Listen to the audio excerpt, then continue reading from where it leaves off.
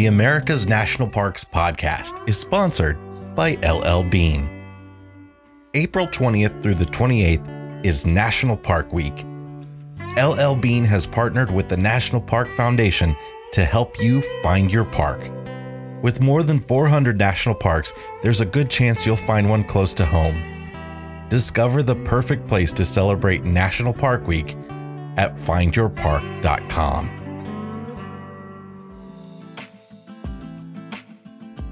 When we think about the people that help keep the gears turning in national parks, it's easy for us to think about the wonderful rangers that keep us safe and help us interpret and protect these incredible places. But we often overlook the thousands and thousands of other workers that make our visits possible. The cleaning and maintenance staff, the campground hosts, the construction contractors, the trail crews, the lodge employees.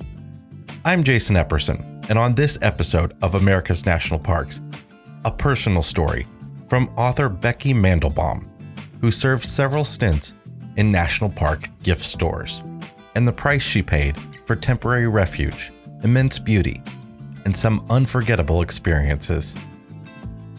Here's Abigail Trabue.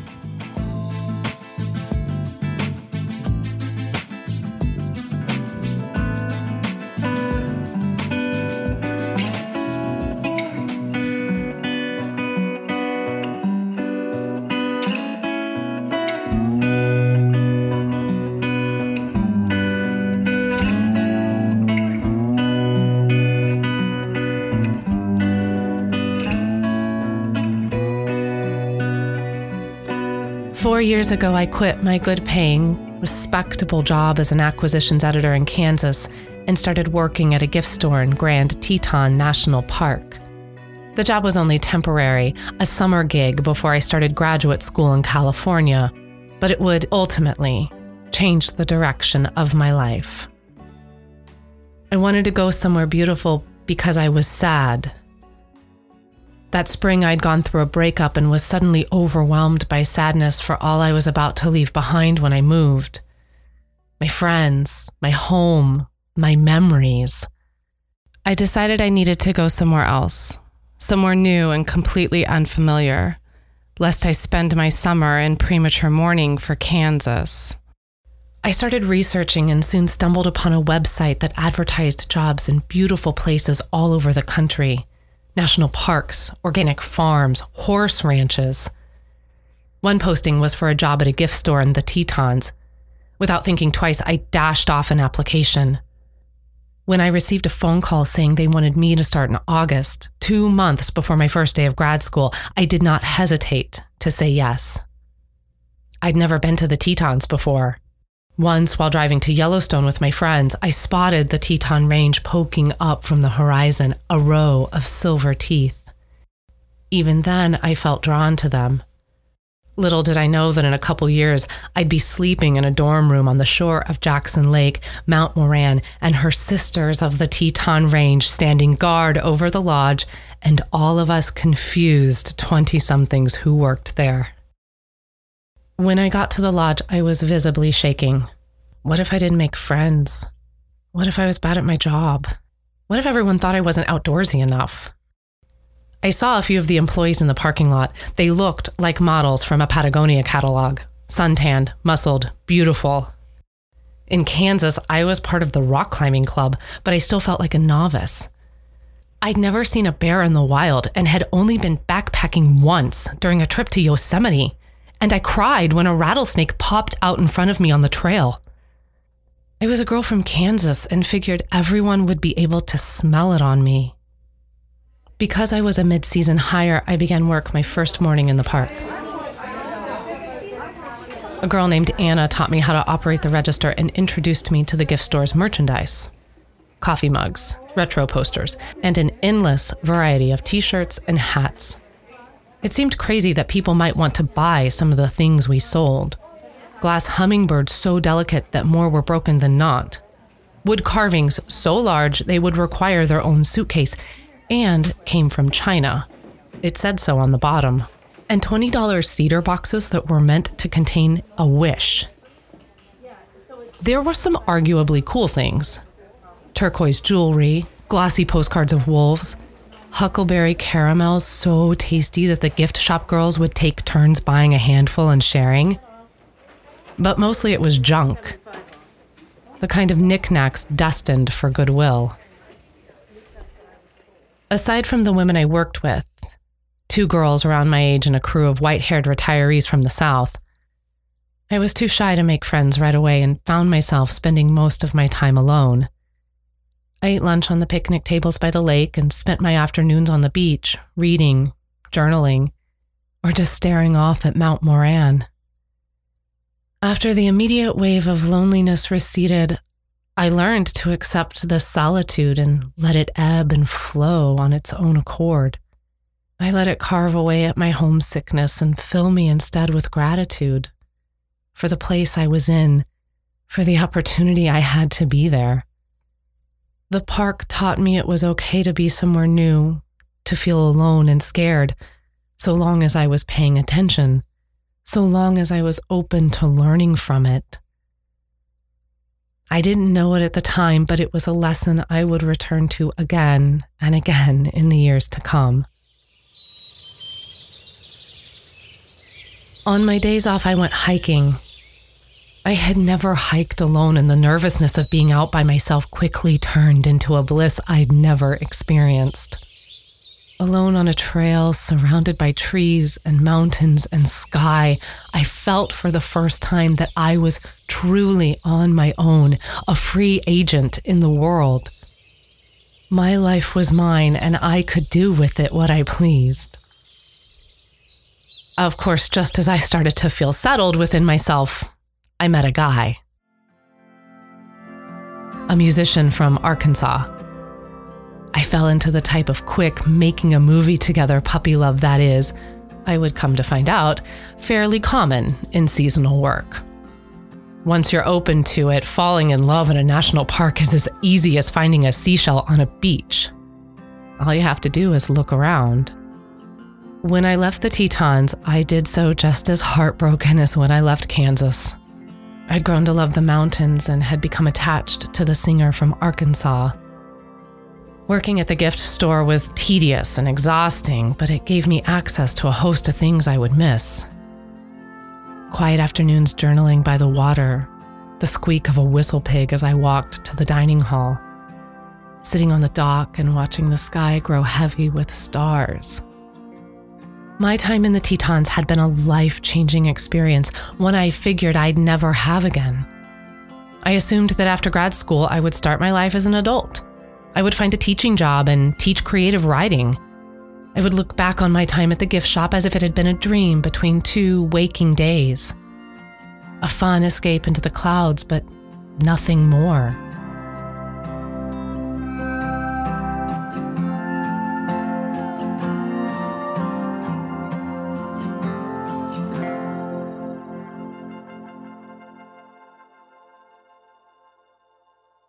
Two years later, I found myself once again heartsick, unsure of what to do. The guy I'd been dating in California had just dumped me via email, and I was about to leave another group of friends, the cohort of writers I'd grown to love. I had a master's degree, a collection of short stories, and a plan to start house sitting for one of my professors in the fall. But my summer was a question mark. Because I had nothing else to do, I did the only thing I could think of. I applied for a job at a gift store in Mount Rainier National Park. The gift store was in the Paradise Inn, a historic hotel situated at 5,400 feet on Rainier's southern slope. The road to Paradise is steep and winding, a literal journey into the clouds. Stuffed window to window with everything I owned, my 1995 Camry shook as I turned up each switchback.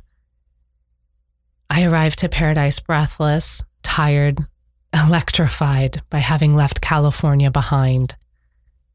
After I checked in with HR, a 19-year-old from Florida showed me to my room. She smelled like incense and wore silky parachute pants. "Are you here alone?" she asked. "Or did you come with a friend?" "I'm alone," I said. "What about you?" "I came here with my best friend, but she crashed the company van, so she had to go home." That's too bad, I said. It's okay. I have a boyfriend now. He's handsome. You'll see when you meet him. She smiled at me, the smile of a girl who has stumbled into her own fairy tale. She led me to the girls' dormitory, called the Guide House. The main floor was an active ranger station. My room was 2 stories up. In a shoebox-sized space, I was to share with 3 other girls and several dozen mice. The air smelled of bodies and old clothes, stale food and fruity perfume. But outside the window stood Mount Rainier, known to the native Salish as Tahoma. So close you could almost touch her. The grass at her feet was bright green, dotted with Indian paintbrush and lupine, buttercups and mountain aster. I started work the next morning and soon discovered that the gift store was twice as busy as the one in the Tetons. All day, customers crowded the store, elbowing one another for glittery ornaments, t-shirts, and bottle opener keychains. The merchandise was cheap. The heads of the grizzly bear magnets would pop off and we'd attach the severed, grinning heads to our registers, facing away from the customers. Everyone I worked with had their own reason for being on the mountain. To save money, to be near nature, to get healthy. But we all shared 2 things: our love for the mountain and our hate for the gift store. To survive the chaos of the store, I did what I'd learned in the Tetons and created a space for reading and writing. Each morning I'd fill my thermos with coffee and head to the inn's balcony. The balcony overlooked Tatoosh Range, a sequence of peaks more beautiful, in my opinion, than Mount Rainier herself. Here I would sit among the tourists and write in my journal, recording both the lows and the highs. The days when customers yelled at me for giving them incorrect change. The days when I got off work early and went hiking or read a novel in the inn's mezzanine. Once, while sitting on the balcony in the evening, I watched a bird's nest fall into a woman's glass of wine. "Do I get a free refill?" she asked her server. Working at the register did not make me feel good about myself. I was 25, had a master's degree, and was earning $9 an hour selling snow globes to tourists. In California, all my friends were writers, and for 2 years our job had been to learn, teach, and practice the art of fiction. On the mountain, I felt alone, as if I spoke a different dialect than everyone around me. Some days were harder than others. At the store, we had to check photo ID for anyone using a credit card. Sometimes if I saw that a customer was from California, I would mention that I went to school in Davis. "That's a terrific school," one man once said. "What did you study there?" "I got my master's in English." "You have a master's degree and you're working here, at a cash register." He shook his head as if I were his daughter and had brought shame upon my family. What a waste. Looking back, there are many things I wish I would have said to this man.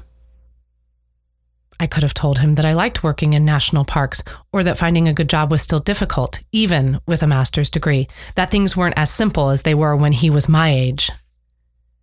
I could have told him that what I did or did not do with my life was none of his business. But instead, I continued to ring up his merchandise. "Have a nice day," I told him, even though I was certain he would not. If I learned one thing from my time in gift stores, it is that certain people will be unhappy no matter where they are. They can be in a place of unparalleled natural magnificence, a 14,000-foot mountain looming above them, and all they will see are the smelly bathrooms, the overpriced food, and the crowds. One morning, at the peak of my sadness, I woke up in my dorm room and checked my email, holding my phone to the window for a better signal. I did this only a couple times a day since the Wi-Fi was pretty spotty and it took a few minutes for a page to load. My roommates were snoring in their bunks when I read a message that began, "Congratulations." A According to the email, I had won the Flannery O'Connor Award. I would have my book of short stories, the thesis I had defended a couple months before, published.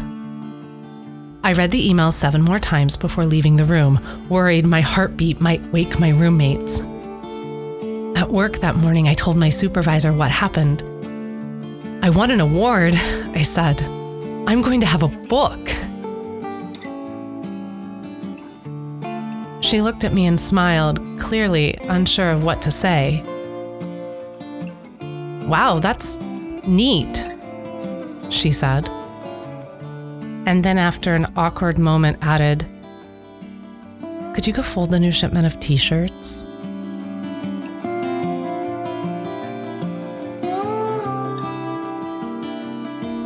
Because there was no cell service on the mountain, another source of rage for tourists, I called my mother on the inn's payphone and told her the news. Otherwise, I kept it mostly to myself, learning that the pleasure of my accomplishment was sweetest when it stayed close. When I left Rainier, I did so thinking that, once again, it would be my last stint with National Park Gift Stores. I was headed to Colorado to caretake my professor's ranch and work on my novel. After this, I'd be able to start my career. I would have a published collection of stories and a novel in the works. Surely I could get a teaching job. Surely I would be able to build a life around writing.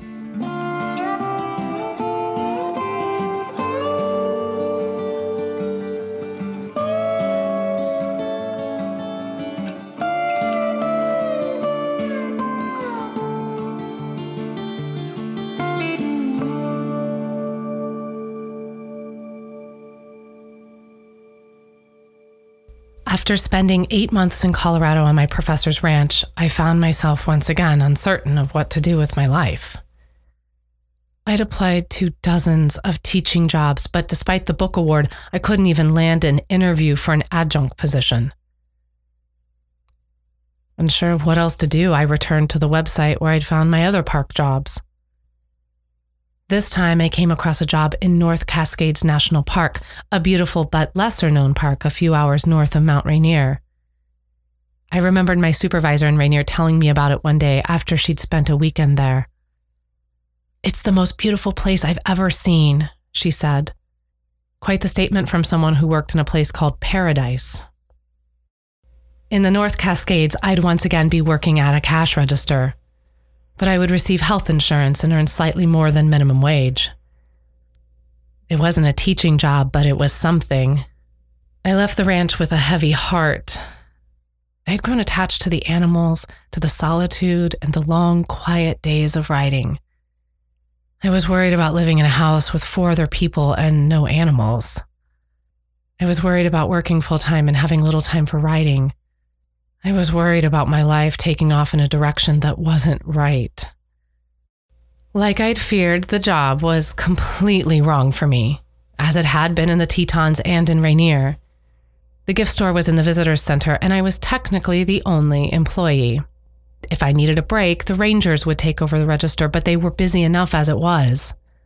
Although it used to be a relatively quiet park, the North Cascades had recently been discovered, meaning droves of people now entered the park excited by the pictures they'd seen on Instagram of turquoise waters and snow-capped peaks. The mountains in the North Cascades are steep, with a greater vertical relief than any other mountains in the lower 48. As a result, most tourists choose to drive through the park rather than brave the elevation gain required by the hikes. Many of these tourists end up in the visitor center, where they hunt for the perfect magnet or postcard to commemorate their journey.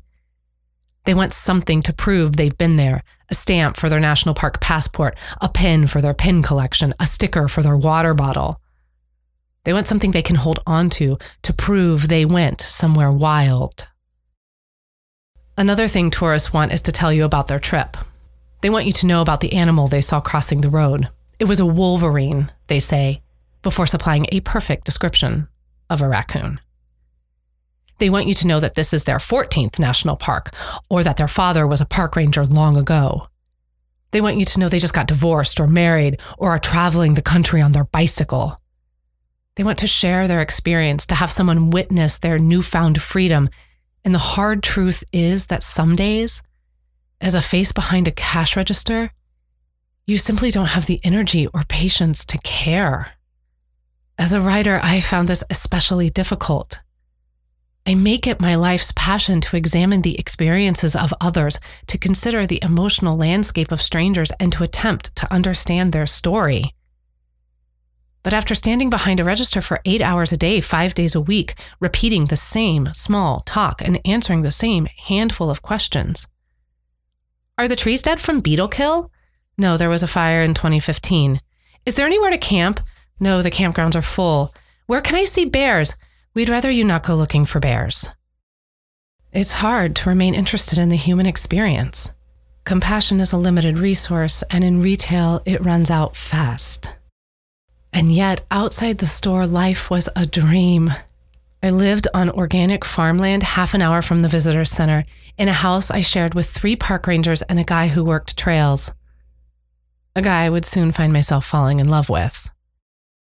In the evenings after a chaotic day at work, I would sit by the Skagit River and watch the mint-colored water make its way down valley, where it would eventually empty into the Puget Sound.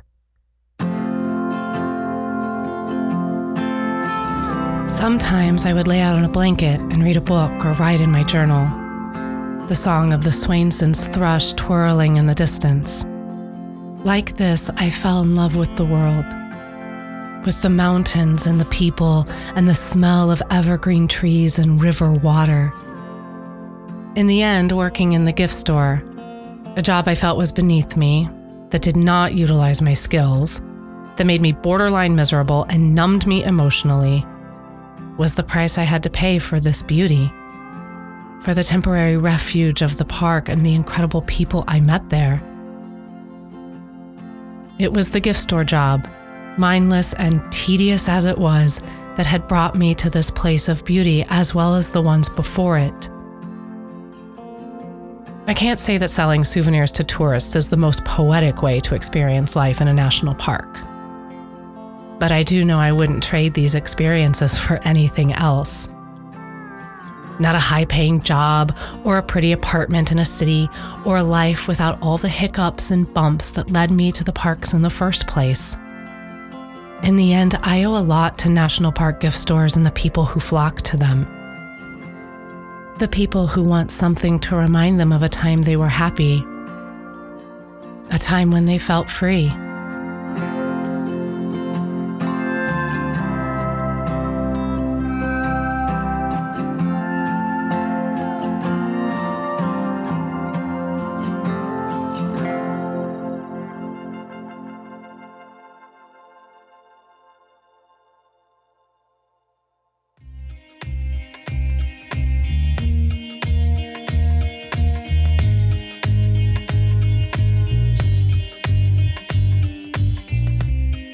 Today's story was hosted by me, Jason Epperson, narrated by Abigail Trabue, and written by Becky Mandelbaum, the author of the award-winning Bad Kansas shorts.